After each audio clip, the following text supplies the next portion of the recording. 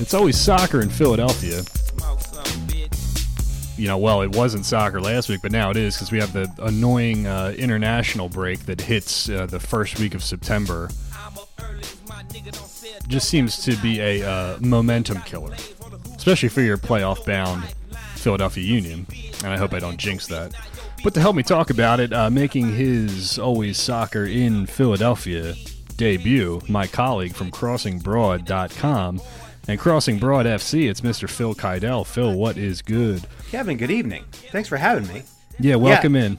I completely agree with you. This international break is the least welcome interruption every year, but it is even worse this year because the World Cup just ended, and we saw all these teams and we saw these nations play each other, and we just got our professional leagues back, and we just got our normalcy back.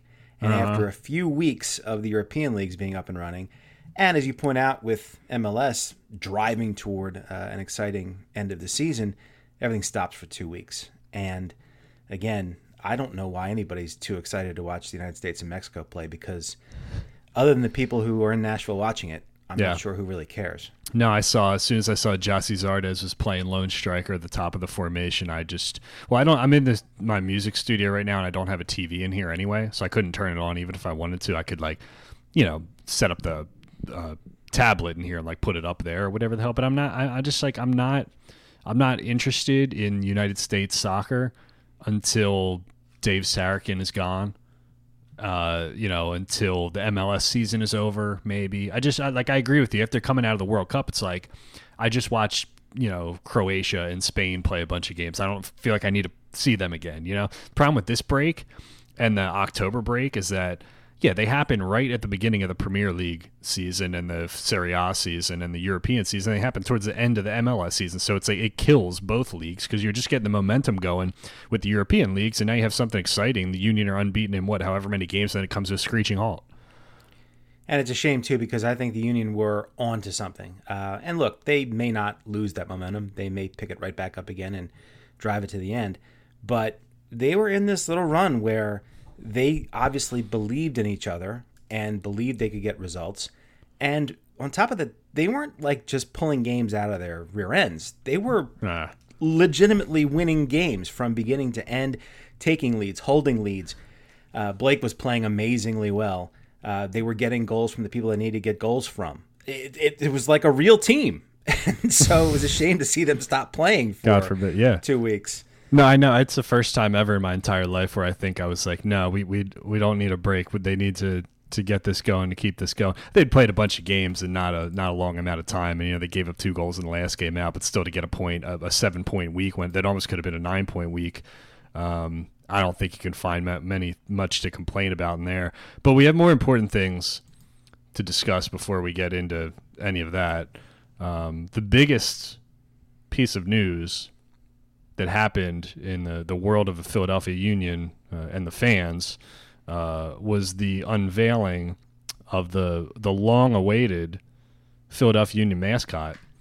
Fang, his name is. Well, I believe it's a he. I mean, it could be a he, a she, an androgynous creature, whatever you want to call it. It's a blue snake with arms and legs. And it has a gold mohawk, and it's got 2 arms and 2 legs because, a human being has to be in the costume, obviously. You can't do a snake with no limbs, because then what the hell would the guy do? He would just roll around on the ground or something. So, we can get into the physiology of snakes and how a bipedal humanoid is expected to play a snake in costume. But, Phil, I would just ask you for a more basic reaction to Fang, spelled with a PH. I have a major problem with Fang already, and Fang's only been with us for literally hours. He just hatched yesterday. I'm aware of this. At the Philadelphia Zoo, and they had to move it indoors because of the rain, but the hatching went. Yeah, because snakes are notoriously terrible in wet conditions. I think the term I'm looking for here is cognitive dissonance, and maybe our listeners will correct me if I'm using it wrong, but I don't think I am. Mascots are supposed to be cuddly and approachable, and something that people want to get involved with. I hate snakes, and I don't think I'm the only one who hates snakes. And moreover, if we're getting right down to it, the presence of the snake in the Union logo and in the lore of Philadelphia and the Union lore is the "Don't tread on me" piece, right? Like you're supposed to be staying the hell away from the snake. That's why we talk about it that way and use it that way. You're not supposed to be hugging it and giving your kids picture opportunities with it. Totally not. That snake is going to bite you. Yeah. Stay the hell away from it. So yes, I have disappointment and sadness about this. Thankfully, my children are old enough now that the mascot is not a draw to the stadium for them anymore. But no, if I had like a 5 and a 2-year-old and that beast, for lack of a better phrase, came to approach them to take a picture or whatnot, we're running the other way. Well, so 2 different things here. Number one, the "Don't tread on me" flag is with the serpent that's coiled up, and it's in one piece, right? But the join or die cartoon is 13 different segments for the 13 colonies, right? So theoretically, they could have done 13 different snake segments here, and they could have had 13 different part-time workers. They needed you 48 hours ago before they did the launch. Yeah, you know what? Well, next time, I'll make sure I get my input in there. But the more importantly, like the things that actually matter here, you said, your kids are not young anymore, and my take has always been, it does like whatever, most professional teams have a mascot except the Flyers, right? And it doesn't, when you take your family down there, the kids want to see the Phillie Phanatic, and they want to see Franklin the dog, and they want to see Swoop, right? Swoop, correct, who has hands, by the way, and Eagles don't have hands, so it makes a lot of sense. But it doesn't. To me, it doesn't hurt anything. Putting a mascot out there is not like taking away from Jay Sugarman not spending $3 million on a goal scorer. Because those are two different things. He can do both of those things at the same time. Not spend money and put a mascot out there. It's not like they're putting the mascot out there in lieu of actually like building a good first team. So I don't think it makes a big deal at the end of the day. Plus, you think about it, like 15% of the stadium is Sons of Ben, right? Who are like, most of them like don't have kids or don't bring their kids into the River End, obviously, and are just sort of paying the cheaper supporter section tickets. Those people are going to abuse this mascot, though. Well, they already are. I've been in the supporter section. A lot of the questions are about that, which will. I know these people. I am now of these people, and I can tell you this is not going to be well received. They habitually boo the drum corps that comes out before the matches. Now, yeah, but it's meanwhile but you know why they do it, because it's not because the idea with the Union versus like a Sixers game, right, is that like everything is organic and authentic down there. You don't need all this other shit because you just have the crowd noise and it's just a great atmosphere, great sightlines as it is, Well, you just hit it right on the nose in the thing I was about to say, which is the reason why an Eagles game needs Swoop and a Phillies game, for Christ's sake, needs the Phanatic now, and even a Sixers game needs whatever that mascot is from year to year, decade to decade. Those forms of entertainment and those games take too damn long, okay? You need the Phanatic if the Phillies are going to have 8 pitchers in a 3.5-hour game and lose 4-2. Obviously, one of the biggest draws of MLS soccer around the world, man, 2 hours, maybe 2 hours and 10 minutes if something really screwy happens, and then we're all going home. So we don't really need Fang or anybody else getting in the way of the product. That's true, man. I understand that completely. I don't have, I guess the way I would explain it is that I don't have an argument for Fang, I just don't. You just made the point then. If you can't justify or argue in favor of this thing and you're completely ambivalent to it, then it's entirely unnecessary and it should go away. Yeah, but I also don't have an argument against it. So like if I'm like lukewarm on something and I can't really see a positive or a negative from it, my default would be to just be inclusive, and like if some little kid, some 6-year-old goes up to the Toyota Plaza before the game while he's eating a taco and kicking the ball around or something, he wants to get his picture with the Barney looking dinosaur thing, then that's fine, But yeah, it's a good point. It's not like you need Fang to like entertain the fans during a commercial break while you're stuffing your face with potato chips or something like that, because there are no commercial breaks. It's like the Phillie Phanatic, doing one-handed push-ups with Jose Bautista, in the outfield for entertainment purposes. You're right that it's part of the natural flow of the game. Doesn't really make for a mascot, you know. I really think they should have gone with a syphilis-riddled Ben Franklin. I would have preferred that by quite a bit, and I think it would really tie in much better with not just the franchise and its condition, but also the Sons of Ben and the supporters. It would have been a really nice touch. Well, it would have been, historically accurate. For sure. Like the Alexander Graham Bell Geico commercial where he answers the phone and he says, "Ahoy, hoy, Alexander Graham Bell here." When he says, "Oh no, this is one, you want two." That was another nice touch in that commercial. I thought that was great. Yeah, but they did their research on that. So anyway, that's kind of what I have to say about the mascot thing. There are more questions about it that we will get to eventually. But let's actually talk about the product on the field. And I guess the question I would have for you, Phil, is do we foresee a drop-off here? Like, does the 2 weeks serve as a momentum killer, or do you think we're going to see the same team that we saw? No, I don't think there's any reason to believe that they're going to fall off, because it's not like all of these guys went across the globe playing for various international teams, to the best of my knowledge. Mm-hmm. Most of them probably stayed around here, or if they went anywhere, they get a nice break, to recharge and get ready for the stretch drive. So I don't think there's a reason to think that this international break will derail them. Now, the one thing I will say is, obviously momentum is fleeting, and if they come back from the break and throw out a clunker, now you got to worry. Yeah. So I think the first match back is going to be pretty determinative of how they do and what it looks like the rest of the way. Well, it's going to be a huge 6-pointer with Montreal because right now the table is Union. Well, let me go from the top. New York, Atlanta, New York, probably uncatchable, all three of those teams. Columbus 4th with 43 points, Philly 5th with 40 points, and Montreal is 6th with 36.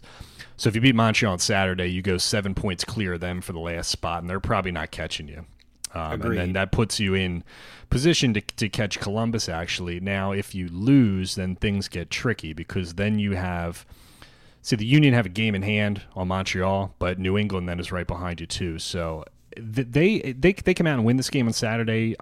I'm 95% sure they're going to the playoffs. I got to be careful with this, but I don't think New England's very good. I just saw them. No, they're impressive. not. They're not. But now that those games with the Union are out of the way, who knows? They might be able to scrape by and beat some other teams to at least make it interesting. But I would kind of agree. I don't think it's going to be any different. I don't think the break is going to hurt them, because it's not like they just. It's like they just got hot, or they had some bounces go their way, or their one striker got really hot, even though Corey Burke is playing well. They clicked at something just like a light switch went on, 5 or 6 games ago, where they just looked like they understood themselves. They understood what they were trying to do, what kind of team they really are. The confidence to pass the ball and to play a certain way on the road. So I don't think it's like a form thing. I don't think it's like they're hot and now they're going to get cold, or they're hot. I think like they fundamentally understand what they are, and they're a different team. I give Jim Curtin a lot of credit for not being in front of the press going, "I told you people, you had no faith in me." Well, he could, yeah, and he very well could have, but he just said, okay, we haven't done anything yet. We haven't accomplished anything yet, which is refreshing, because when you come out of those things, you want to take a crack at anybody and everybody who doubted you, Well, and as you point out, it's not over yet. I mean, they could lose 3 of the next 4, and now who knows where you are. I mean, I'm looking ahead. After Montreal, they have to go to Seattle, which is not somewhere they have a lot of success generally. No. Now, the Sounders aren't as good as they have been in past seasons, but you're still making a cross-country trek. Yeah, and it's they're still a really hard place to play. And they're hitting their stride at just the right time, So for sure. And then, look, Sporting KC.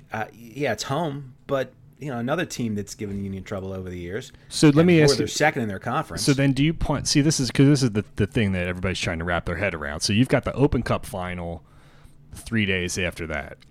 And then you've got the critical away game with Columbus 3 days after that on the 29th. So when people were asking about this last week, I said you play the Montreal game Saturday, no problem, right?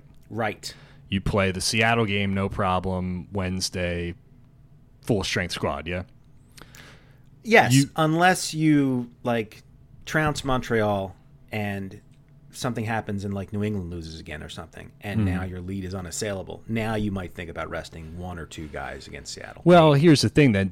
I always said that it just made more sense to punt that home game with Kansas City because they're in the Western Conference. It's not like you're giving up a 6-point here. It's not like if you lose that game with a bunch of backups that you're letting another team climb at you from behind. I think they punt that game either way. Whatever happens against Montreal or Seattle, they will probably not go full strength against Sporting because they can't keep going to this U.S. Open Cup final and never win one.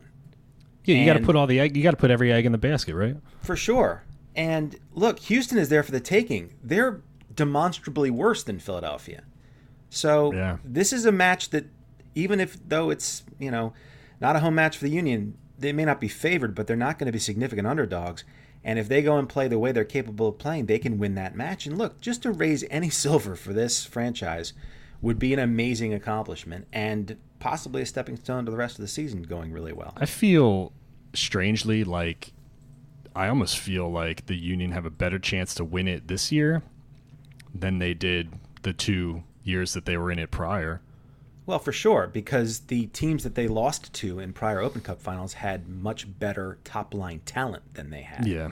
They may not have been deeper or significantly better teams top to bottom, but they had stars, and the Union didn't really have stars that could play at that level. Yeah, no, like when Seattle brought Obafemi Martins off the bench and, Gonzalo Pineda and whoever the hell else it was in the Union were bringing Pedro Ribeiro off the bench. That was kind of the difference in those, but it's just strange. I don't know. A bunch of people are going down there.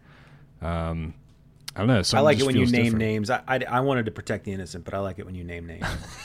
Well, we don't we don't hold much back on It's Always Soccer in Philadelphia, though we have been a lot more positive lately for obvious reasons. I think it's pretty much bizarro time that the Phillies podcast is so negative, and this podcast is like the happiest place on earth. It's strange though, man. I mean, did you? The Phillies were like flying high. It looked like they were going to be in a division race for the division, and if nothing else, a wild card. I mean, like if I told you a month ago that the Phillies would be where they are now and that the Union would still be alive and playing for a trophy, you would have said what to me? No chance. That's a silly thing to say. Have you not been watching the Union for the last 10 years? What are you thinking? Well, that's why I think everybody's just like kind of like primed for what they think is going to be an inevitable letdown, But I don't really feel that way. I don't because either. When you watch them play, they actually seem to have a cohesive idea. They're executing, and again, I don't want to sit here and become like the number one Andre Blake fanboy, but man, he is fun to watch. And he can steal a game on his own. No, I know. And, with Corey Burke playing the way he is, I think the key is going to be what's up with Dogecoin, whether his ankle's fine. I mean, it seems like it's going to be like that. Ilsinho, I don't know. It's nice to have him come off the bench, but they've done okay with injuries this year, too. I think that's been something that's kind of been, under the radar, too. Because it feels like every year there's always at least one crippling friggin' thing that hurts him, but they've done all right. And even if Sapong is falling off and isn't what he's been, he's certainly capable of having a 2 or 3 match stretch toward the end here where he finds it and puts a couple goals in and starts to be that target piece again, at least for the first 60 minutes or whatever they're running for. So let's do one exercise here, and then we'll see what questions people have. Sure. Let's go through the rest of the schedule and just kind of play it out and see what we do here. Have it up. All right. Home to Montreal on Saturday. I think they get the job done. Yeah, it's a win. At Seattle. That's a loss. Win, loss. Let me write this down, or else the exercise is meaningless. Well, I'm not the one who's declaring this. If you think they can go to Seattle and get a result, even if it's a draw, I'll go ahead and say so. But I they just have a lot on their minds. I don't. Yeah, I mean, Seattle's playing well right now. So okay. So then the home game with Kansas City. Are we chalking that up as a loss? Say they. Yeah, I think so. I think KC will need that match, and I think they will play their best. And as we've just alluded to, I don't think Curtin can afford to spend all his best players in that match with a trophy at stake 4 days later against a beatable team. And again, this is not an Open Cup situation where you're stuck playing the Red Bulls in New York or Atlanta in Atlanta, for God's sake. Yeah. This Dynamo team is there to be beaten. And so looking ahead then, I'll say they lose to KC, and I'm predicting a win in the Open Cup final. Win in the Open Cup final. Okay, so then they have to turn it around, and they have to play at Columbus 3 days later in a huge game with playoff implications. Yeah, but the problem is if you win the Cup, it's really hard then to just turn the switch back on again 4 days later and play a motivated Columbus team out there. So would you? So if you were organizing this team, would you keep them on the road, and would you just go to? You would probably just have to go directly to the hotel from because you can't. There's not going to be enough time to come back. No chance. You can't come home to Philadelphia and then go back out. Right, because you'd come back on that Thursday and then fly back out on Friday. So they're going to have to go. No matter win or lose the Open Cup, they're going to have to go directly to Columbus. I agree. Okay, so I'll say. I think they can snag a point there. I'll say. Yeah, I was about to say draw as well. Yeah. Okay, so then they come home and they play Minnesota, and they get the full week. So we think that's going to be a win, yeah? That's 3-0. 3-0 win. Now, home to Red Bull. Draw. And then what do they do in the season finale at NYC?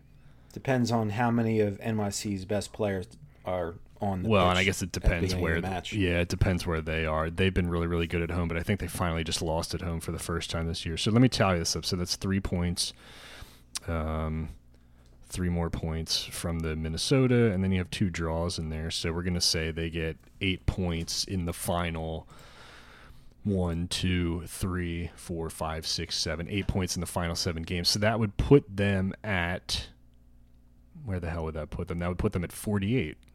Correct. And that would tie the 2011 team for the most points by a Union team in franchise history. I don't think that's an inappropriate or unreasonable expectation. I don't either. For this group compared to what's been here. I don't think so. I don't either. And Columbus still has to go to Portland and Dallas, and then they have that. It's really what it is. I think the Union end up 5th place. They will play at Columbus in the playoffs, and it's just going to come down to that Columbus game after the Open Cup. I didn't even really think a lot about that because obviously everybody's asking about what do they do before it in that Kansas City game, but they're going to have to go directly from Houston to playing 90 minutes or more if that game goes to extra time in the Houston Heat up to Columbus. Think about playing the Crew out there in what could be that franchise's last match there, right? I mean, how wonky is that situation? Yeah, true. I didn't even think about that. Yeah, they would because that move to Austin is still lurking and impending. Yeah, and seems more likely than not. And I know we hear "Save the Crew, save the Crew." Well, money talks ultimately, and it probably wouldn't have gotten this far if there was a possibility that they were staying there. Columbus has to play at Dallas and at Portland in the next 2 weeks, and there's only 4 games separating those two. So the Union actually could be in 4th place by the end of next week, depending on what happens with the Seattle game. But then Columbus gets Colorado at home, which is going to be a win. Then they get Philly at home. They go to Montreal, go to Orlando, and then they finish with Minnesota. So they have that back end. That's a soft schedule. It's going to depend on what they do in these next 2 road games. If they win one or both of those Dallas and Portland road games, I don't think that the Union can catch them. But still, I'm not even that worried about the Union catching them, to be honest with you. Well, you would let's just lock up the playoff spot and then worry about it then. Oh, true. All right, you want to do some questions here and see what people have to say here? I can't wait. All right. They kind of get goofy here, but I think you've listened to the podcast before, so. Sure thing. All right, Bill at 1210. Dom Giordano's producer, Bill Kornfeld, says, do you think Fang is an Imagine Dragons fan? I hope not, because I can't stand. Have you been watching any ESPN and seeing their college football promos with the song where they just play the same song over and over and over again?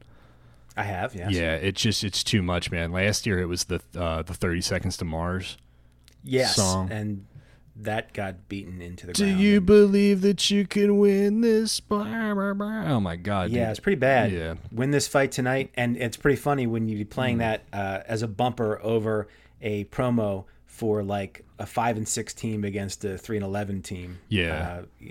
or 3-10 team, whatever. Yeah, we're gonna have December. Purdue versus Indiana tonight. That's right. And here's 30 Seconds to Mars to get you pumped up.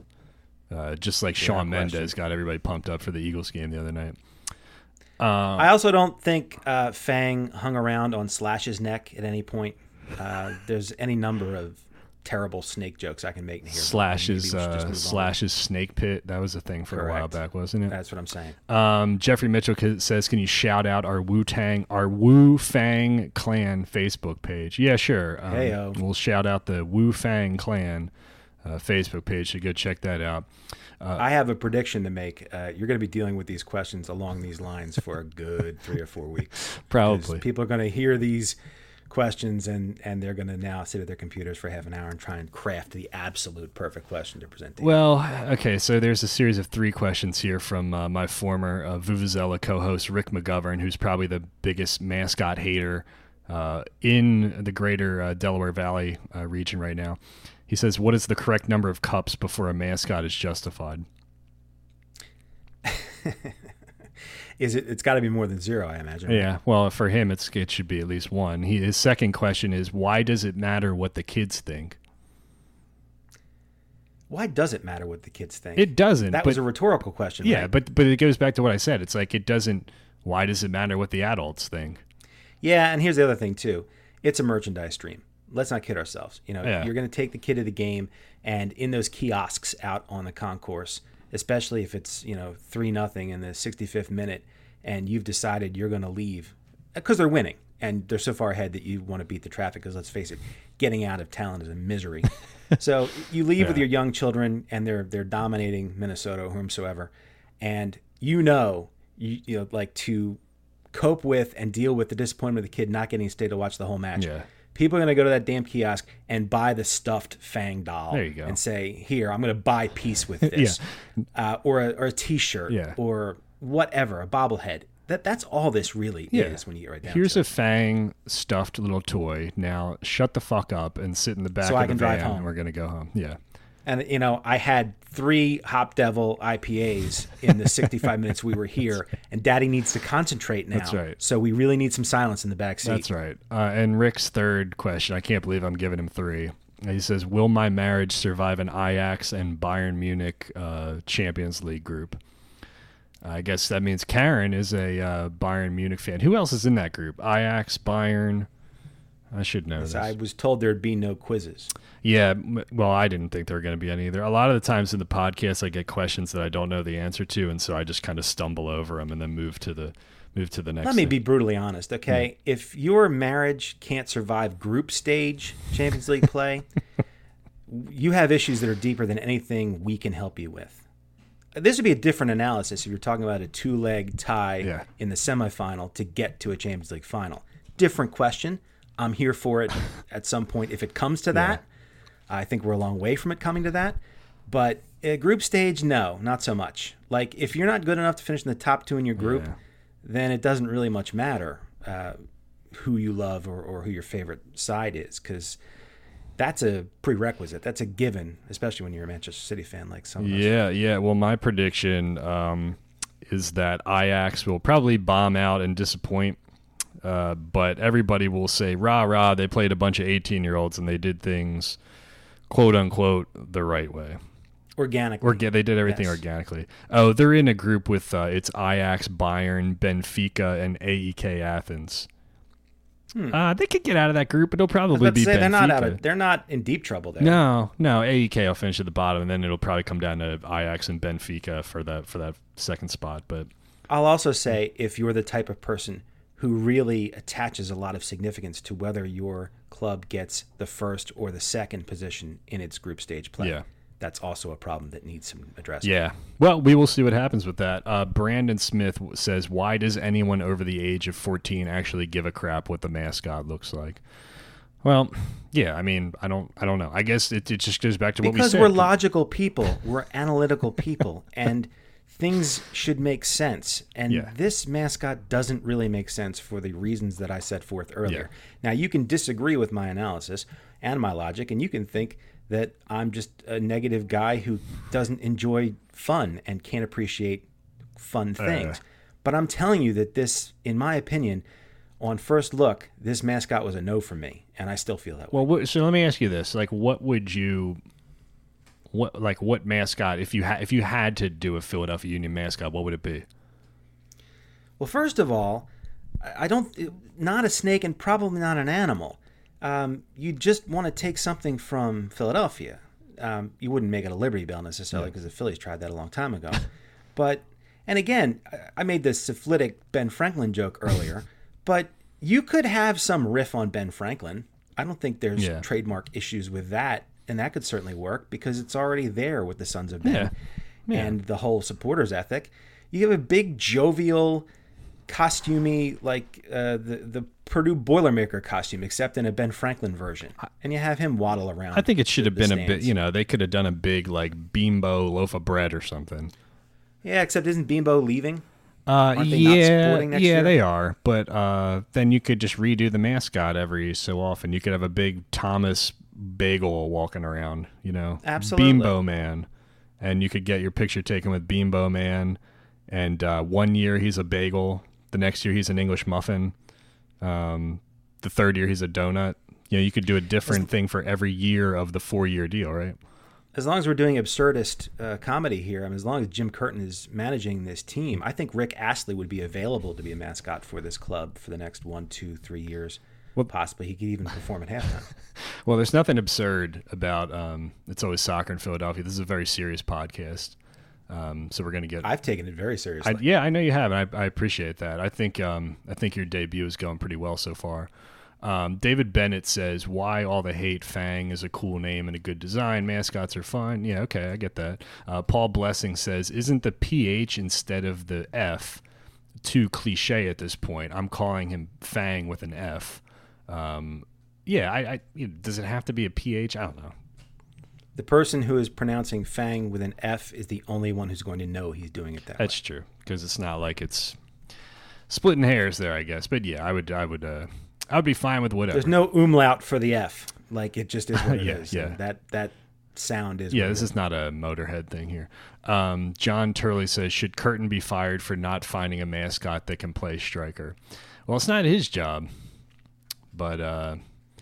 No, he's only coaching what he has, and this is the wrong time. There's been plenty of chances to take Curtin to task in the last few seasons, but as I mentioned earlier, he's how you like me now at this point. He is, but you know what? The one thing we talked about this earlier, but you know what? The one thing he said that did bother me was when he said something to the effect of, "I think it's a joke that people criticize Sapong."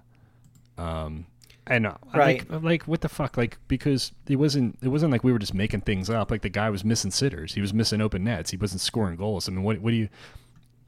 I think that's more a body of work, back of the baseball card type of statement from Curtin. Yeah. And it's not the first time that a manager has ridden to the defense of a player he considers important, even if it's only in the short term. So I wasn't surprised that Curtin took that stance.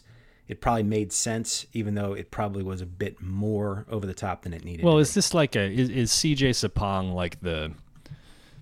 God, I don't know what a good comparison is. Like the like who's a guy that Dave Hackstall always throws out there even when he's not playing? Well, like Andrew McDonald. Is he an Andrew? Well, yeah, except they sunk a lot of money into Andrew McDonald. I don't think they've sunk so much money into CJ. Because it seems to me like the thing that Dave and I have talked about on this podcast a bunch is that Jim Curtin has been willing to bench a lot of guys this year. And he's evolved as a manager, and that he's not afraid to shake things up and do different things. But there's always one guy every year that he won't put on the bench for whatever reason. That's CJ. And so Sapong has scored a couple goals lately. He looks better, but that's because he was benched from his starting striker role and moved to a completely different position. So it's not like we were just making shit up. It's not like we were just talking trash on the guy. The guy was ineffective in the position he's playing. So Curtin takes him out of that position, puts him in a completely different position, and then says that we were all wrong for criticizing him in the first place. This is a bit of a reach too, but Hackstall moved Claude Giroux to the wing, didn't he? Yeah. That's what this stuff is. And that was when he finished with 102 points, 104 points. Huge season. And that's part of what managing and coaching is. You take what you have. If you can't offload a player and he's still there and is a little older than he used to be and not as effective in the position he's been playing as he was before, you have to find another way to make him useful, or you have to bury him. And it's too soon. They don't have enough else on this roster for the union's purposes to just bury CJ Sapong and not play him. Yeah. So find another way and give Curtin credit for doing it. No, you're right. All right, I'll give you this question. EJ says, any strong opinions on who or what the men's national team should be looking for in a head coach? Oh, boy. How much time do we have, Yeah. I would have a much better answer prepared if I'd seen this question before I sat down with my headphones on. But I will say, first of all, somebody that has managed at an extremely high level, if not in like a Premier League or Bundesliga or something like that, but somebody that has coached under significant pressure and somebody who has yielded results at a very high level with some level of consistency. I just can't be bothered dealing with another retread from the past 25 years or a crazy-ass reach like Klinsmann was, and that's really how I felt about him the entire time he was here. Yeah. But also somebody that has a lot of understanding of the faults and the problems in the United States soccer system and the model, the pay-to-play model, all of those things. Somebody who can make some changes and, frankly, convince wealthy people and or corporations to invest in development of soccer talent in the United States where the parents can't afford $6,000 a year to have them play travel soccer. Yeah. That's who I need. I almost need an entrepreneur, for lack of a better phrase, and somebody with a zeal and also like a preaching spirit, like somebody who can get people to believe and buy in all the way. I never felt that way with any of the people they had here before. I mean, especially with Klinsmann, like he talked about being a developer of junior talent and wanting to have his hands on the youth programs. But it almost felt like Klinsmann looked at what there was and said, well, I can't fix that. Well, So it's too tall of a task for it. any one person. It's like how many times has it ever worked out that an NFL coach who was also given like GM duties, how many success stories are there of that? Yeah, it doesn't Not Chip Kelly in Philadelphia, Not even Andy Reid. Not even Andy Reid. I mean, if you think about Ernie Stewart now being involved with the national team, shouldn't that kind of be his responsibility of like gluing all the parts together? I still need... Yeah, but he's not a personality who's going to do the things I just talked about. He's not a motivator of people. He's a respected figure in the United States soccer, he doesn't. But he's not. He doesn't have to be, but I think he has to like kind of put those right people in place. He's another important body who can focus on all that stuff. I still need like a coach that can coach. And Jurgen Klinsmann was not a great X's and O's coach. He just wasn't. For that Bayern team, for his Bayern teams to crash out, and for that Germany team not to win it in 2006. The constant tactical shuffling with him, and then you have a guy like Bruce Arena who's too old school, and then you have a guy like Sarakin who's just an understudy. I need like something in between. It's like the porridge is too hot or it's too cold. Like I hate the fact that Jurgen Klinsmann was German, because now everybody's kind of soured on another German coach.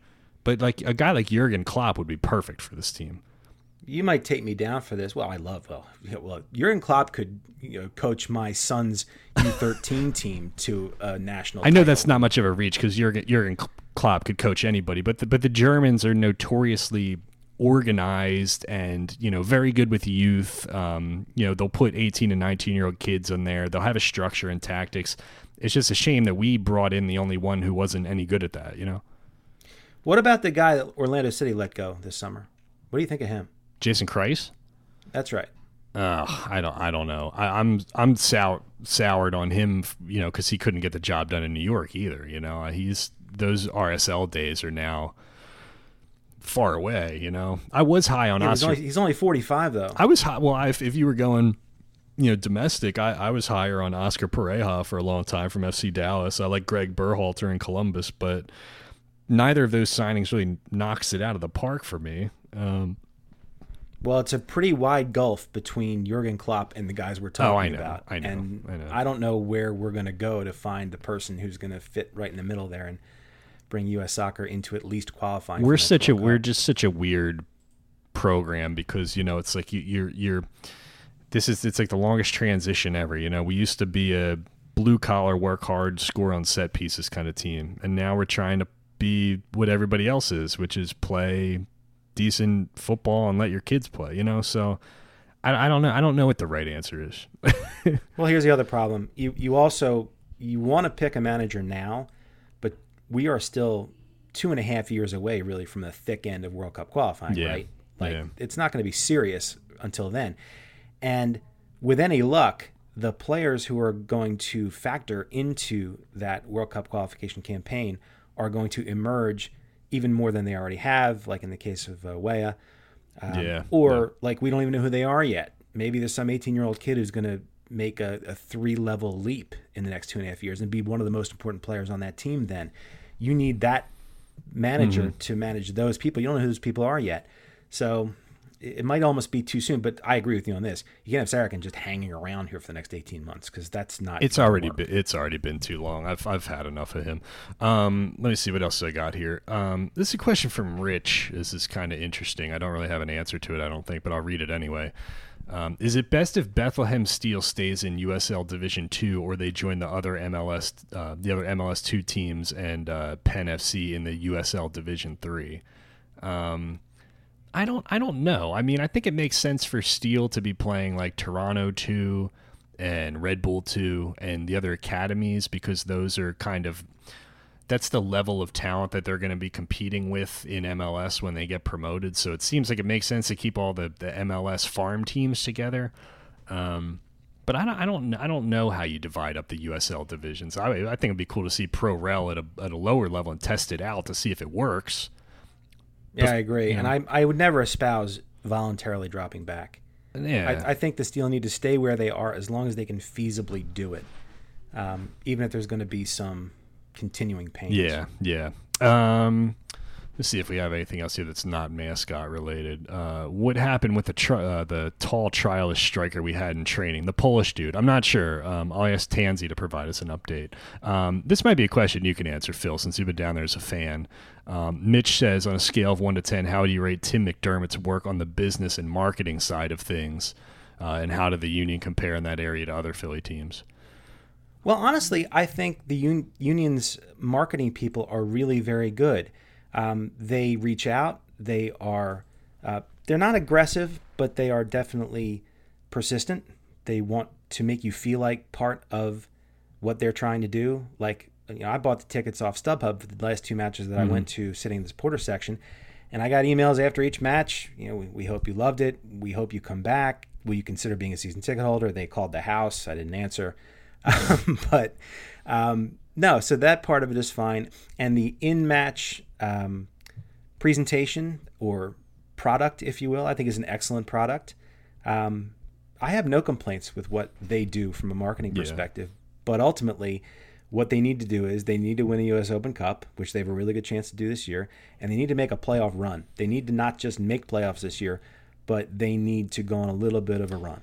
And if you can do that, and then, as you pointed out earlier, spend $3 million on one player to put the ball in the net, now it's not so much about marketing anymore. People will come if you're winning. Yeah, I mean, that's all it is.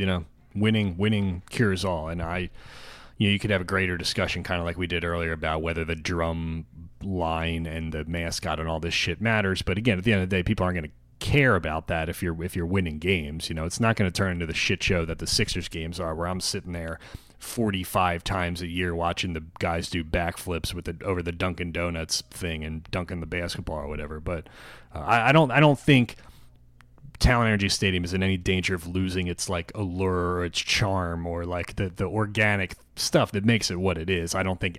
Okay, but do you think they'll be playing in Chester in 20 years? No, because the lease will be up by then, and if they're smart, they'll get the hell out of there. But that's the thing that I keep coming back to. It's not just the fact that it's in Chester; it's that the parking is such a disaster, and getting there and into it is hard, and getting out is hard. Well, that sounds like a podcast topic for the future, because since I'm not on the beat anymore, I should just go down there as a fan sometime and like do all the fan stuff.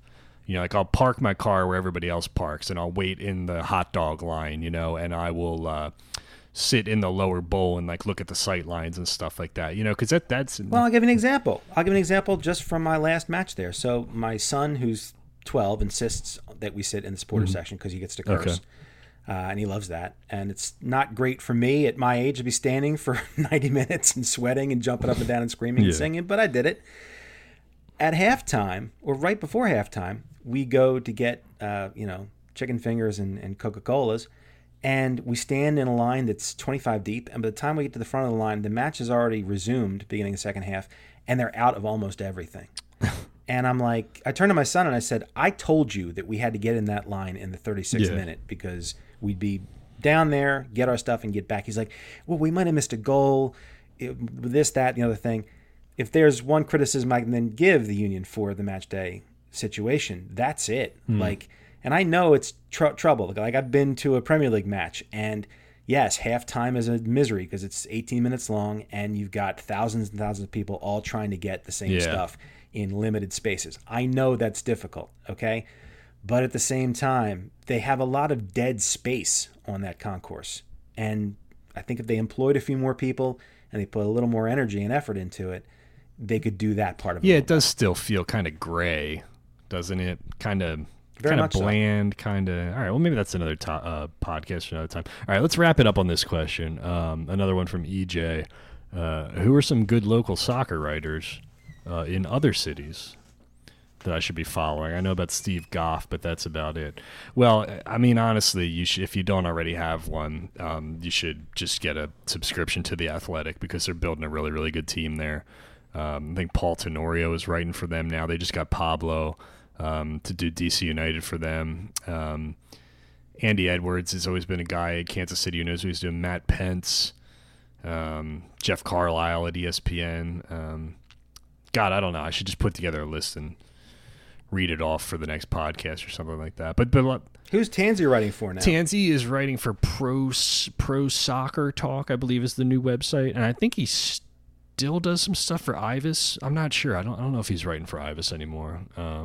But I have to check on that. We've still got a good group here. You know, Dave and Matt are still doing their stuff for The Athletic. Dave's kind of drawn back his work a little bit, and John's doing more stuff for John Tannewald's doing more stuff for The Inquirer. But yeah, I should do an updated list or something for people to follow other guys.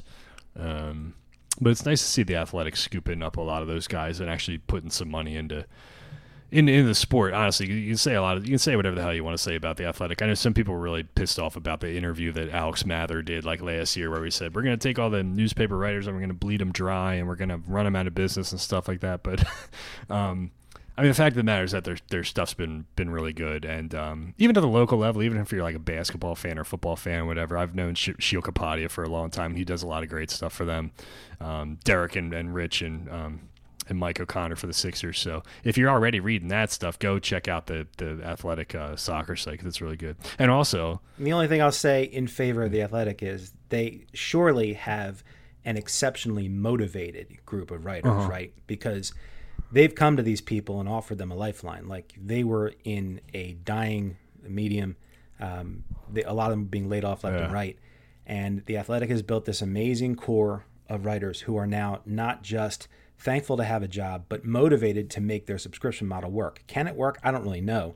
But if you have really talented people who are properly motivated and feel incentivized, you have a chance. And I think that's where absolutely. Going. And, if the irony is that people thought that The Athletic was coming onto the scene with like this arrogance or something, like they were going to like reinvent journalism or something like that. But if you just watch an Eagles press conference and see some of the bozos down there asking their dumbass questions, you understand why there was a little bit of a reinvention maybe necessary. But we don't want to end on a negative note. We want to end on a positive note. So Philadelphia Union in good shape, looking good, and we think they're going to win a huge game on Saturday, which we'll be looking forward to after 2 weeks of not seeing them play. So Phil Keitel from crossingbroad.com. Thanks for coming on, man. This was your my pleasure, Kevin. Always Soccer debut, and you can listen to Phil and Russ. They do ESPN or ESPN FC. They do that'd be a promotion for you.